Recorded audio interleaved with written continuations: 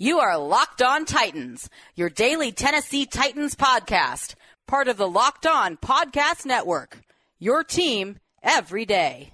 Welcome to the Locked On Titans podcast. I am your host, Tyler Rowland. Titans fans, if you thought day one of free agency was wild, day number 2 took a turn directly into insanity. Jon Robinson is playing 0 games this offseason, and we thought that the cuts were done. The Titans had cut up the roster as much as they were going to do, and it was time to start adding pieces with a Kendall Lamb, with a Denico Autry, with a Bud Dupree. But no, ladies and gentlemen, when we heard earlier in the offseason that it was going to be a bloodbath this free agency period, well, finally we understand the gravity of that statement. The Titans cut cornerback Adoree Jackson and starting right tackle Dennis Kelly on Tuesday to create more cap space. I'm breaking down both of those cuts, why they happened, and quite frankly, why they were so surprising, even though I had a little bit of an inkling that we might see this in anybody within the Titan sphere that was trying to prep you for this. Well, it was me, folks. It was me. So I'm going to dive into those cuts, and then we did get another free agent signing for the Tennessee Titans in the way of help in the secondary, so I'll break down that signing as well. Also, we got some more news on the Titans' tight end position. I'll break down that news for you guys. So much to talk about, so much to go over. Excited to dive into it all, but I also have a special treat for you guys today at the end of the episode. We are going to speak with one of my favorite writers, one of my favorite analysts in the NFL media sphere. We're going to talk to somebody who has deep knowledge of new Tennessee Titans edge rusher Bud Dupree and get their thoughts, and I think you guys are going to be really, really excited about what this person has to say. So a little bit of an industry tease for you guys there. Make sure you make it to the end of today's episode, but we are recapping everything in free agency day number 2 today on the Locked On Titans podcast. Let's get it!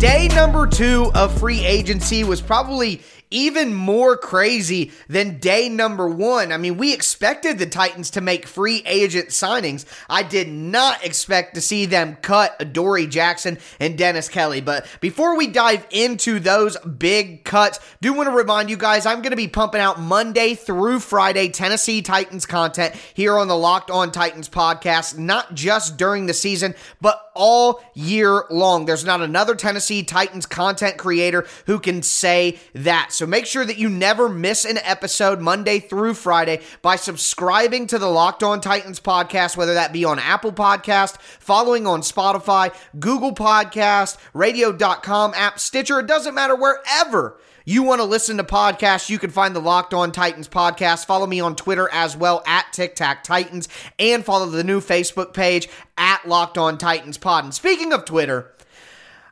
I took a little bit of a victory lap today, guys, and a lot of you guys jumped in my mentions to give me some praise, and I appreciate it, because I tried to warn everybody what Jonnu Smith's price point was going to be. I told you guys a year ago that once Corey Davis's 5th-year option was declined, he would not be on the Tennessee Titans after the season, and I also got the conversation rolling on cutting Adoree Jackson. I proposed a poll on Twitter a couple weeks ago. Who would you rather cut, knowing that you save $10 million either way, Adoree Jackson or Malcolm Butler?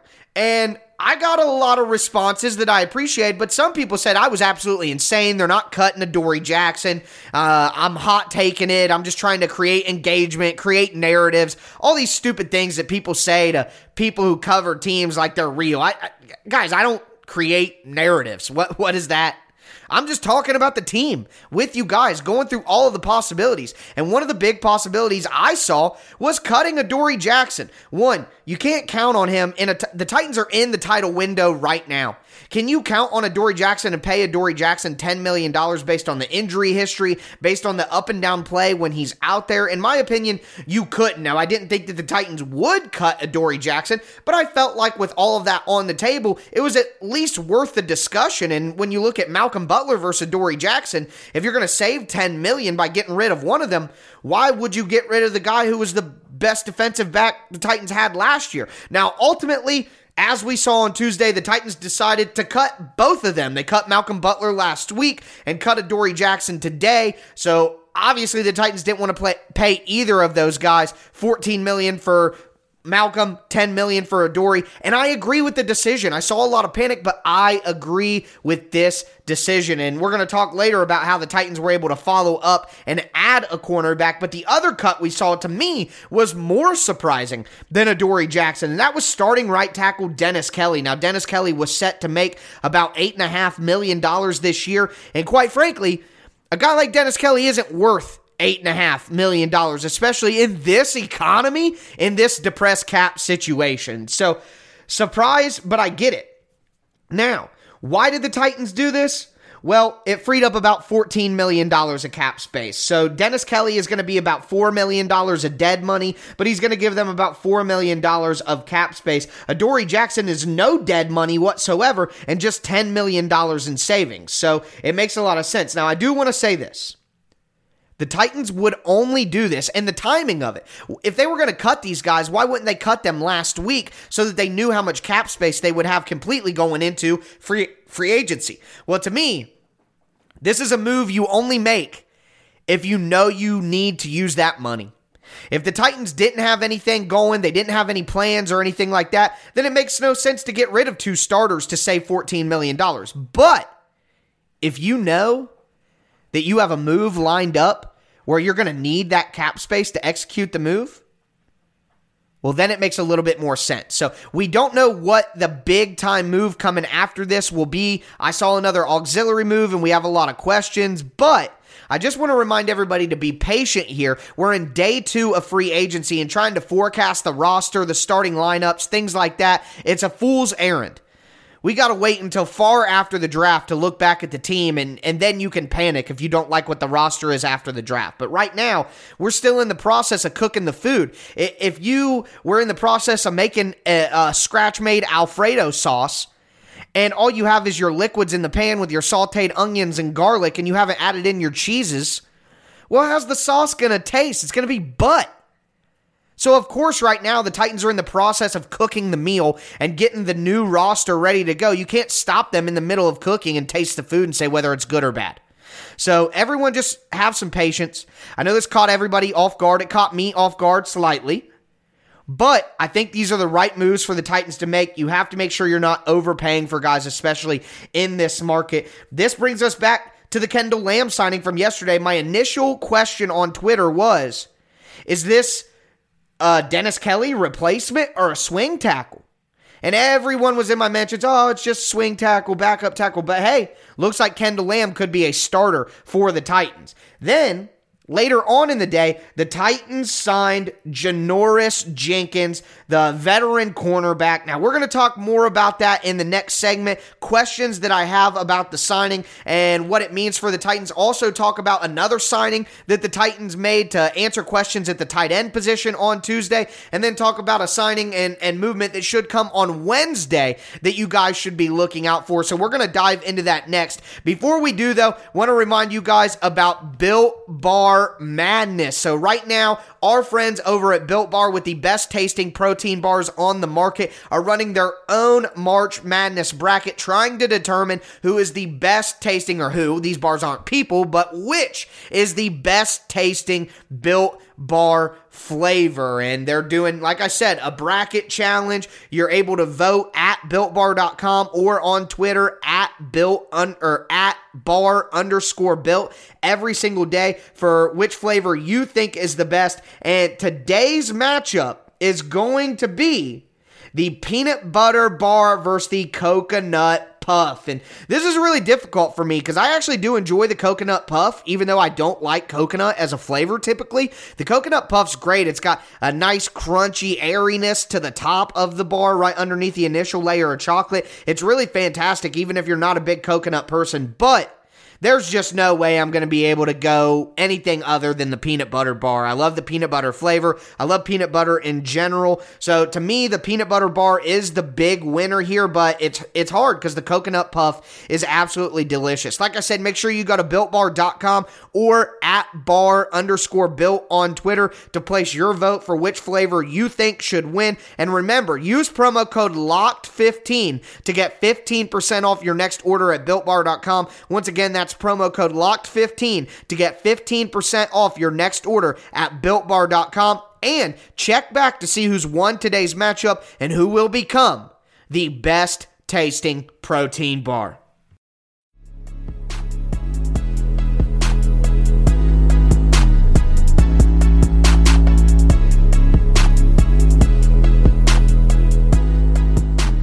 Okay, Titans fans, so we started off today's show talking about who got cut from the Titans on Tuesday. Obviously, big news with Adoree Jackson and Dennis Kelly being released. But the Titans also made 2 signings on Tuesday. It was a 2 for Tuesday. And those are obviously players that are going to be on the Titans going forward, and we're going to dive into those now. I teased both of those earlier in the show, even name dropped the first guy we're going to talk about, and that is Janoris Jackrabbit Jenkins. He wants to be called Jackrabbit, guys. I'm just letting you know right now. We need to call him Jackrabbit. That's what he likes.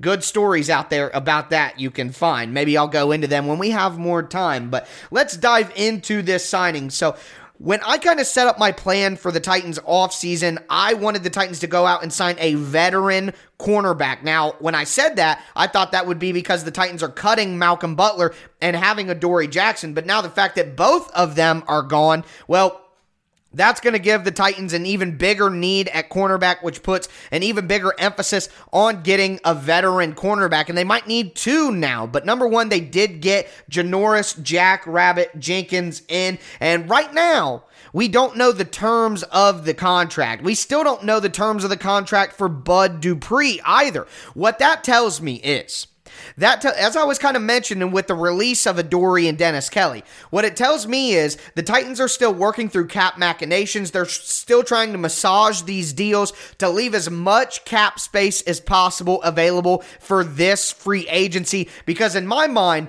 even though the Titans went out and got a Janoris Jackrabbit Jenkins here as a veteran cornerback, I don't think the Titans are done. I think there's one more big splash move waiting for the Titans, probably a big-time cornerback or a big-time wide receiver contract. That's what I'm projecting. But let's dive into Janoris Jenkins right now. I got to just call him Jackrabbit. That's what we got to hammer home, guys. We're doing it as a team. But Janoris Jenkins is 32 years old. So Jackrabbit's a little bit older. He's been in the NFL for 9 seasons. He's about 5'10", so he's not the biggest cornerback, but Jackrabbit has made a career playing man coverage. And last year for the Saints, he was still incredibly productive. He had 3 interceptions, 12 passes defended, and as a man coverage corner, he's still incredibly effective. He was ranked number 14 out of 78 qualified cornerbacks per Pro Football Focus in passer rating. So the passer rating that he's allowed, he was 14th best in the league. He also plays a ton of man coverage. As I said, the Titans played 48% man coverage last year and gave up 28 touchdown passes while doing so. So that's the second most passes allowed in man coverage in the NFL. Janoris Jenkins has been a man corner throughout his career, so he's going to help the Titans do what they want to do schematically, but just do it a lot better. So I like the fit there. And as I said, we don't have the contract details right now of what Jackrabbit's deal is, but I would imagine it's going to be a 1 to 2 year deal, similar to what we saw with Denico Autry. It's going to be about 2 years of guaranteed money. I would imagine right around the same mark, right around the $6 to $7 to $8 million mark. So that checks off the mid-tier money veteran cornerback that I was hoping for. Now, because the Titans got rid of Malcolm Butler and Adoree Jackson, I firmly do believe that they will need to get 2 veteran cornerbacks in free agency, and the other cornerback could be cheaper, but I think that it might be a more expensive guy. There's been trade talk about some options the Titans could have, like Stephon Gilmore is a hot name right now that Titans fans are talking about. I don't know if that is going to materialize, but I think somebody in that realm is someone that the Titans do need to go after here. They need to go after a William Jackson. They need to go try to trade for a Stephon Gilmore. I do think that that would be a smart move for the Titans as they try to remake the defense. But the other signing that we are going to talk about is at the tight end position. And Jeff Swaim, that's right, folks, it's time to play the Swaim. Dun, dun. He is back in Nashville, baby. And obviously when you lose Jonnu Smith, you want to have as much continuity at the tight end position as you can possibly have. So Jeff Swaim coming back. It's a cheap deal, small deal. It's only going to be $2.5 million on the cap for 1 year. But last year, Swaim caught 9 passes, 83 yards, had the 1 touchdown. 6 of his 9 catches went for first downs. He played 33% of the team's offensive snaps, 34% of the team's special team snaps. So an awesome role player. Also, want to mention this while we're talking about tight ends. Paul Kuharsky had this to say on Tuesday, quote, reducing anxiety about having functional tight ends. Firkser will get a restricted free agent tender by tomorrow if he doesn't get a deal. So there are 2 for the Titans. Be nice to get Pruitt back as well, end quote. So right there, you have Jeff Swaim back in the fold. And we know from this report from Paul Kuharsky that Anthony Firkser will be back with the Titans, whether they work out a deal or the Titans tender him as a restricted free agent and match any offer or get to bring him back. Either way, the Titans should have Jeff Swaim and Anthony Firkser back in the fold, and that makes me feel a lot better about the tight end position. Now, I still do believe the Titans would be smart to get a Kyle Rudolph, a Jared Cook Jr., or maybe draft Brevin Jordan, a Tommy Tremble in the draft. I think that would still make a lot of sense, but the entire reason I was okay with losing Jonnu Smith is I believe in the Titans' current construction of their roster, the way their offensive system works. Having a top-tier tight end like that or having a highly paid tight end like that isn't that important. I think the Titans could get away with using a combination of Jeff Swaim, Michael Pruitt if he's brought back, and an Anthony Firkser. And I don't think the offense would be affected that greatly, and then the Titans can use the money that they save by not extending Jonnu Smith elsewhere, like the secondary, like the pass rush, like the defensive line, like we've seen. So to me, it makes sense, but I would be lying to you guys if I felt comfortable with Swaim, Pruitt, and Firkser. I still think they would need another guy who can block and catch. And I know that that's Jonnu, but I would like to have a guy like that at a little bit cheaper rate. So that's why I keep pounding the drum for a guy like Kyle Rudolph. But that makes me feel a lot better about the tight end situation. Swaim is back. Firkser will be back. The Titans signed Janoris Jenkins, so the roster construction is coming together while also being simultaneously torn apart. So a crazy Tuesday for the Tennessee Titans, but I was happy to recap day 2 with you guys here on the Locked On Titans podcast. I have an excellent interview coming up with Jon Ledyard. Ledyard has been one of the more respected NFL writers online for quite some time, a draft guru in my opinion, along with being someone who covers the Tampa Bay Buccaneers. But Jon Ledyard has a ton of national NFL wisdom, and I wanted to tap into that. So we talked the Bud Dupree signing, and I'm excited to get you guys into that interview next. Before we do that, though, want to tell you guys about Locked On Today. It's a new podcast from the Locked On Podcast Network, hosted by Locked On Packers host Peter Bukowski. It's basically all of your biggest sports stories nationally in under 20 minutes. It's like having the sports section read to you. Make sure that you check out the Locked On Today podcast, our flagship show on whatever platform you do stream.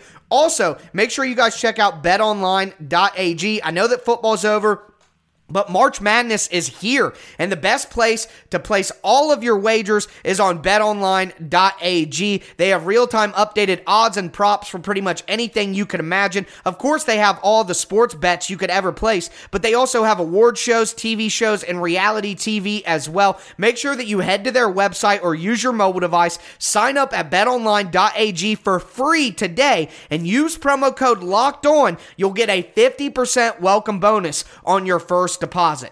BetOnline, your online sportsbook experts.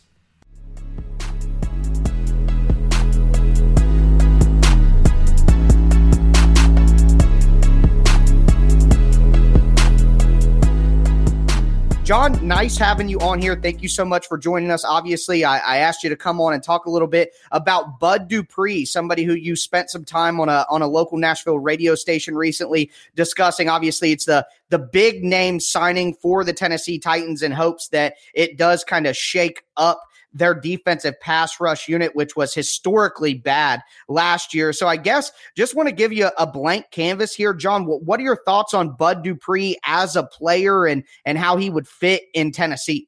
Is that I felt like, even though there were different deals, different types of contracts, felt like the Jadeveon Clowney and the Vic Beasley moves were kind of boom bust. Clowney basically due to injuries for the most part, but also declining play a little bit of late.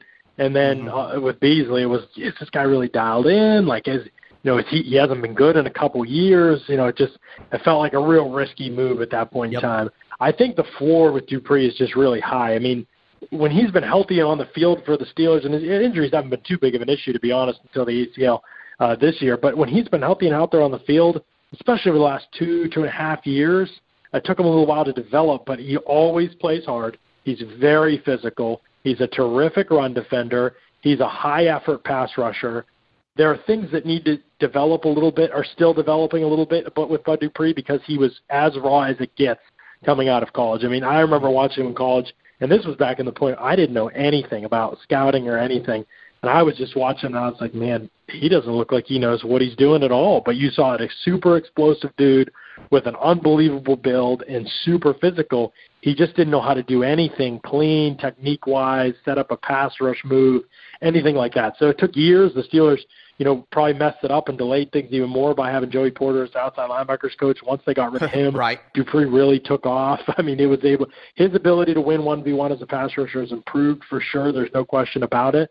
But even if he doesn't become, and what they're paying him, you want to see him become a 10, 12 sack a year type of guy. I was talking to a cap guy last night, a personnel guy at a college last night, and I was asking him, what's it going to take for Dupree to be worth this contract? He said, honestly, probably from a value perspective, probably 35 sacks over the next 3 years. And I said, I don't think he's getting that. I think he's a good player. I think we get 25 sacks, 28 sacks maybe. I think he's if he stays healthy, but 35 sacks. So from that perspective, he may end up being a little bit underwhelming as a free agent signing. I don't think he's a true number one build your pass rush around this guy type of guy.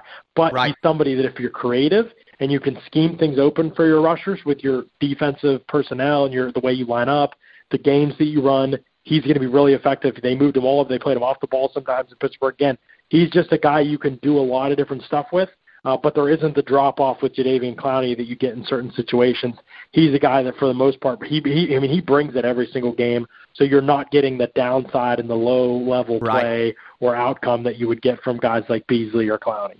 Well, I thought one of the more interesting things, and I really liked what you had to say on Twitter yesterday after the signing, just kind of talking about what you like about Bud Dupree. One of the things you said that really stood out to me, and I actually retweeted it, was he's the anti-Vic Beasley. So obviously we know about the explosion. He's a physical guy. He's going to really play with a lot of toughness out there. But when you talk about the anti-Vic Beasley from a mindset, you've hit on it a little bit, but what kind of teammate do you think the Tennessee Titans are getting in terms of, what he can do in the building, but also his play personality out on the field?